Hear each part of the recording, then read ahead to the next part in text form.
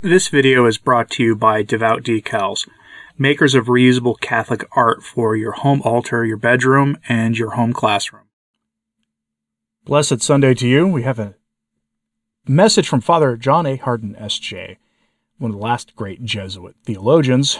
He gave an address in the 1990s talking about the roles of angels. In fact, he had a whole conference on these, and I'm slowly working our way through these for you here.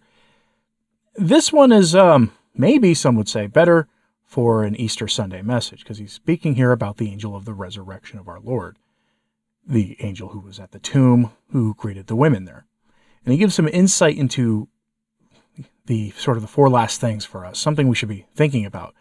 And he does so in the way we may not necessarily think about it. If you're one of those rare Catholics who have actually heard a sermon on the four last things, which seem to be very rare indeed these days for most of us, they're not usually presented in as calm a manner as Father Hardon does here. He briefly mentions, what our final destinations are going to be, what the options are. And he reminds us of the need to live our lives in accordance with the example of Christ and how he lived his life. He'll get to that and explain it better to you than I am here. I'm curious what you think of this, so as he goes over this, let me know what your thoughts are in the comments. The Angel of the Resurrection, a sermon by Father John A. Hardon, S.J. We might expect the angels, as messengers of the Lord, to be present and active at all the significant periods of Christ's visible history on earth. Nothing is more significant about the angels' role in our lives than the role that they have played in our Savior's life. It was the angel Gabriel who announced to Our Lady that she would conceive the Son of the Most High.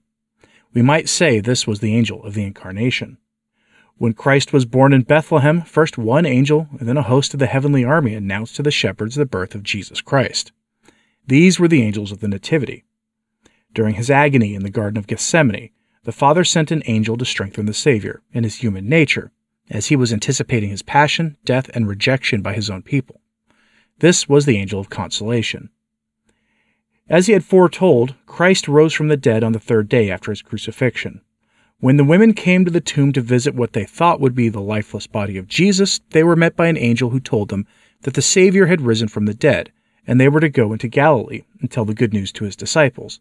This was the angel of the resurrection. Among the evangelists, St. Matthew is the most detailed in describing the role of the angel on Easter Sunday. As we have been doing, we will first quote the account as described by the first evangelist, then something of its profound meaning as the historic foundation of our faith, and finally apply the angel's message to ourselves. To appreciate the significance of St. Matthew's narrative, we should remember that he wrote his gospel specifically for the Christian converts from the faith of our so-called elder brothers. He tells us what exactly happened on that first Easter morning. There was not a word in any of the Gospels about what all the evangelists have taken for granted. Christ as the living God in human form raised himself from the dead, or, if we focus on his humanity, he was raised by the Father who had first sent his Son into the world at Mary's Annunciation. Every precaution was taken by Christ's enemies to make sure that, as they expected, the body of Christ would not be stolen by his disciples. Why? To prevent the claim which Christ has stated more than once. Who would then claim that he rose from the grave? None of Christ's enemies believed this, and they believed it was only one big hoax, and they worked to prevent that hoax from being believable. So the enemies of the church did everything possible to prevent this hoax from being believed. Christ was buried in a tomb, so they had some men place a huge immovable stone before the tomb. Then, to make doubly sure, the Pharisees paid some men to prevent Christ's body from being stolen. All of this was in great detail to describe how the stone was actually removed, what the instruction the angels gave the women, and what those responsible then gave more money to bribe the guards to claim it never happened. And they were to say that Christ's disciples stole the corpse Jesus raised. Now the narrative. Late in the night of the Sabbath, as the first day of the week began to dawn, Mary Magdalene and the other Mary came to see the sepulchre. Behold, there was a great earthquake, for an angel of the Lord came down from heaven, and drawing near rolled back the stone and sat upon it. His countenance was like lightning, and his raiment like snow.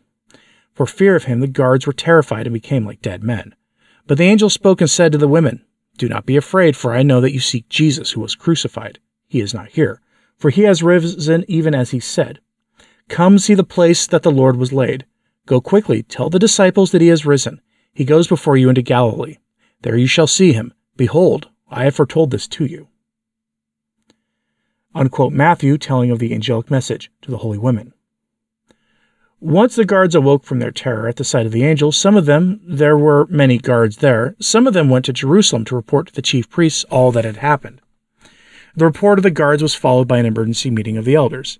Something had to be done to cover up the frightening fact that Christ's prediction of his resurrection actually took place.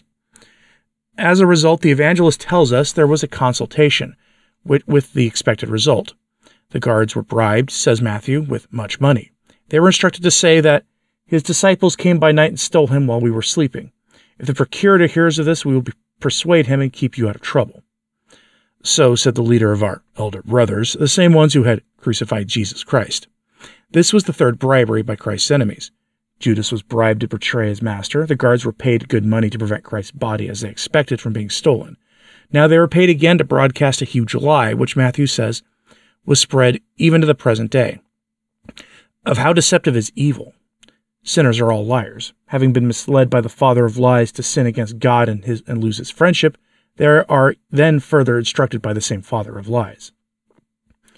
Every detail of Matthew's description of what happened on Easter Sunday is crucial for an understanding of this.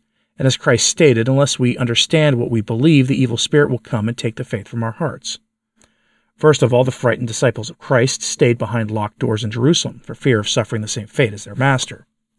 It was the dedicated love of women who braved the opposition and came to the town at the very break of dawn at the end of the Sabbath.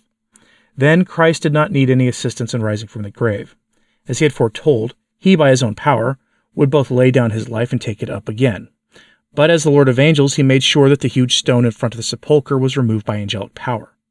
All that we know about the angels tell us that they have phenomenal power over the material world. They can not only move with the speed of thought, they can move material objects at angelic will. To dramatize this power, the angel who moved the boulder quietly sat upon it. We might say he was waiting for the women whom he was divinely instructed to expect to come to the tomb. We may also say that the great earthquake which occurred on that occasion was occasioned by the angel's descent from heaven. The evangelist describes the features of the angel of the resurrection. Appearing as is customary in the form of a man, his countenance was like lightning and his garments like radiant snow. Once again, consistent with God's angelic providence, the guards at the tomb were so terrified they became like dead men. Matthew goes on, ignoring the guards. The angel told the women not to be afraid. Unlike the hostile guards, the women came to the sepulchre out of deep affection and sympathy for Jesus Christ that had just been crucified. The difference between the fear of the guards and the simple directive of the angel to the women is a startling contrast between the internal dread of those estranged from God and those who are in his divine friendship. We continue. The angel told the women that the crucified body of Jesus was no longer in the tomb. His human soul had left the body, and in the interim, Christ visited the souls of those in the limbo of the fathers, who were awaiting admittance into heaven. Christ's resurrection, therefore, was the reunion of his human body with his human soul. It was the same Jesus who had been crucified and now rose from the dead, glorified. The angel reminded the women that Christ's resurrection from the dead was a simple fulfillment of what he had personally foretold several times, publicly, during his 3-year ministry in Palestine. We may say this was the first and most important prophecy in human history. The incarnate God predicted that he would be slain by his enemies because he chose to suffer a humiliating death. But he also foretold that he would choose to raise himself by his divine power back to human life again. The implication of the angels of the resurrection are enormous. It was not our intention to reflect on the different gospel versions of the 4 evangelists of what happened on the first Easter Sunday. Our concentration is on the Gospel of St. Matthew. There was an earthquake, and according to the evangelist, the earthquake was occasioned by the angel of the Lord coming down from heaven. Angelic visitations, as recorded in the Bible, are always momentous occasions. Earthquakes are natural symbols of supernatural mysteries. The coming of an angel down from heaven at Christ's resurrection tells us of God's historic intervention, not unlike what will happen at the end of the world when the angels will announce the coming of Christ to judge the human race. We are so accustomed to taking God's interventions for granted that, shall we say, he has to use physical phenomenon to shake our minds to the realization of what is going on. The coming of the women to the tomb on Easter Sunday morning, at the break of dawn, was profoundly significant. An angel of the Lord was waiting for them. How today's weak world needs loving women to teach the world the meaning of selfless love. It was an angel who came to announce the greatest woman of all ages, that she was to become the mother of the Creator. It was women who were met by the angel at the tomb where Christ was buried to give us the second great annunciation, that our redemption was accomplished. We are told by the evangelist that the angel's countenance was like lightning, and his garments were like radiant snow. We might also say that this is the basic difference between the role of the good angels and the purpose of the evil spirits. Lightning comes all of a sudden, and by definition it is a brilliant light. This, in fact, is the principal message of the angels as heavenly messengers to the world. They are to enlighten us by sharing with us what God wants us to learn with our minds. These illuminations may come as strokes of lightning. They are meant to enlighten our minds to know God's will in our lives. What a difference between the reaction of the guards on duty at the sepulchre and the response of the holy women. The guards were so terrified they became like dead men. The women were indeed frightened, but were immediately reassured by the angel that they had nothing to fear. The more sincerely we seek to know the will of God, the less fearful we shall be of what He wants us to do.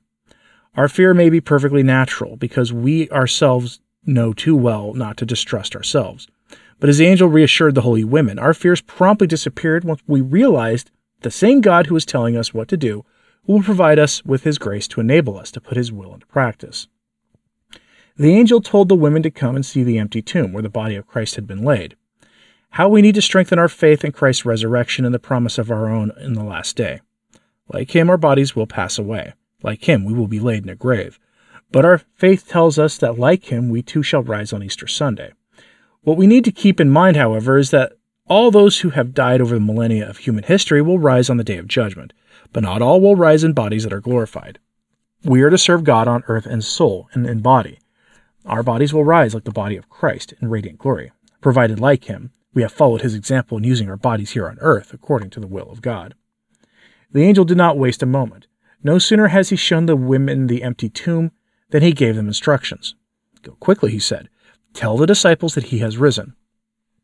The chosen disciples of Christ, the men whom He had chosen as the foundations of His church, fled and hid in fear of Christ's enemies. The holy women were told to go quickly and report to the disciples what they had seen. We return to the same theme. How the modern world needs saintly women whose faith and love is to inspire the men. When God created the first woman, He told Adam that she was to be his helpmate. Centuries of human history, and especially the experience of Christianity, tells us that God wants women to be so devoted to the divine will that their selfless love of God will be the lifelong inspiration of the fathers and husbands and sons, whom the Lord will put into their lives. On closing spiritual implication, the angel of the resurrection, we may say, is a forerunner of the angels of the final resurrection on the last day. On Easter Sunday, the angel announced that the crucified Christ had risen from the grave. On the last day of human history, the angels will announce the resurrection of all the dead of all the ages. But then the message will be different.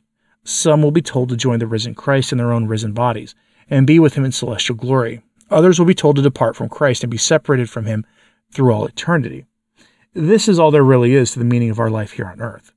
To be sure, the angels of the last day of humankind, which is the first day of our destiny, will escort us to join them and their risen Savior in the endless Easter Sunday for which we were made.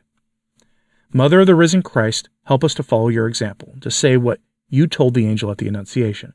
Be it done unto me according to Your word. If we do this, dear Mother, we are assured we shall join You and the angels in that heavenly glory, which You already enjoy in body and soul with Your glorified Son. Amen. So that was Father John Hardon, the late friend of Father Malachi Martin, and an exorcist in his own right, and a noted theologian. He gave this address in the late 1990s, not long before his own passing, and he wanted us to understand that Easter is really something we should probably think about all the time. The address was given before Lent, so Easter was approaching, but we hadn't even begun the penitential season yet when he gave this address. Easter is something that should be on our minds, and it may seem odd because we're approaching the end of the liturgical calendar. Advent is coming, beginning of the new liturgical year, but all roads lead to Easter. They always do. So perhaps the message of Easter should be something we should contemplate more in our lives than we tend to, give it more meaning and more time than we tend to. Maybe I'm wrong on that. I don't know. Let me know what you thought of this in the comments, please, and like and subscribe if you haven't. It does help. So to share this on social media, that helps too. As always, pray for the church. I'm Anthony Stein. Ave Maria.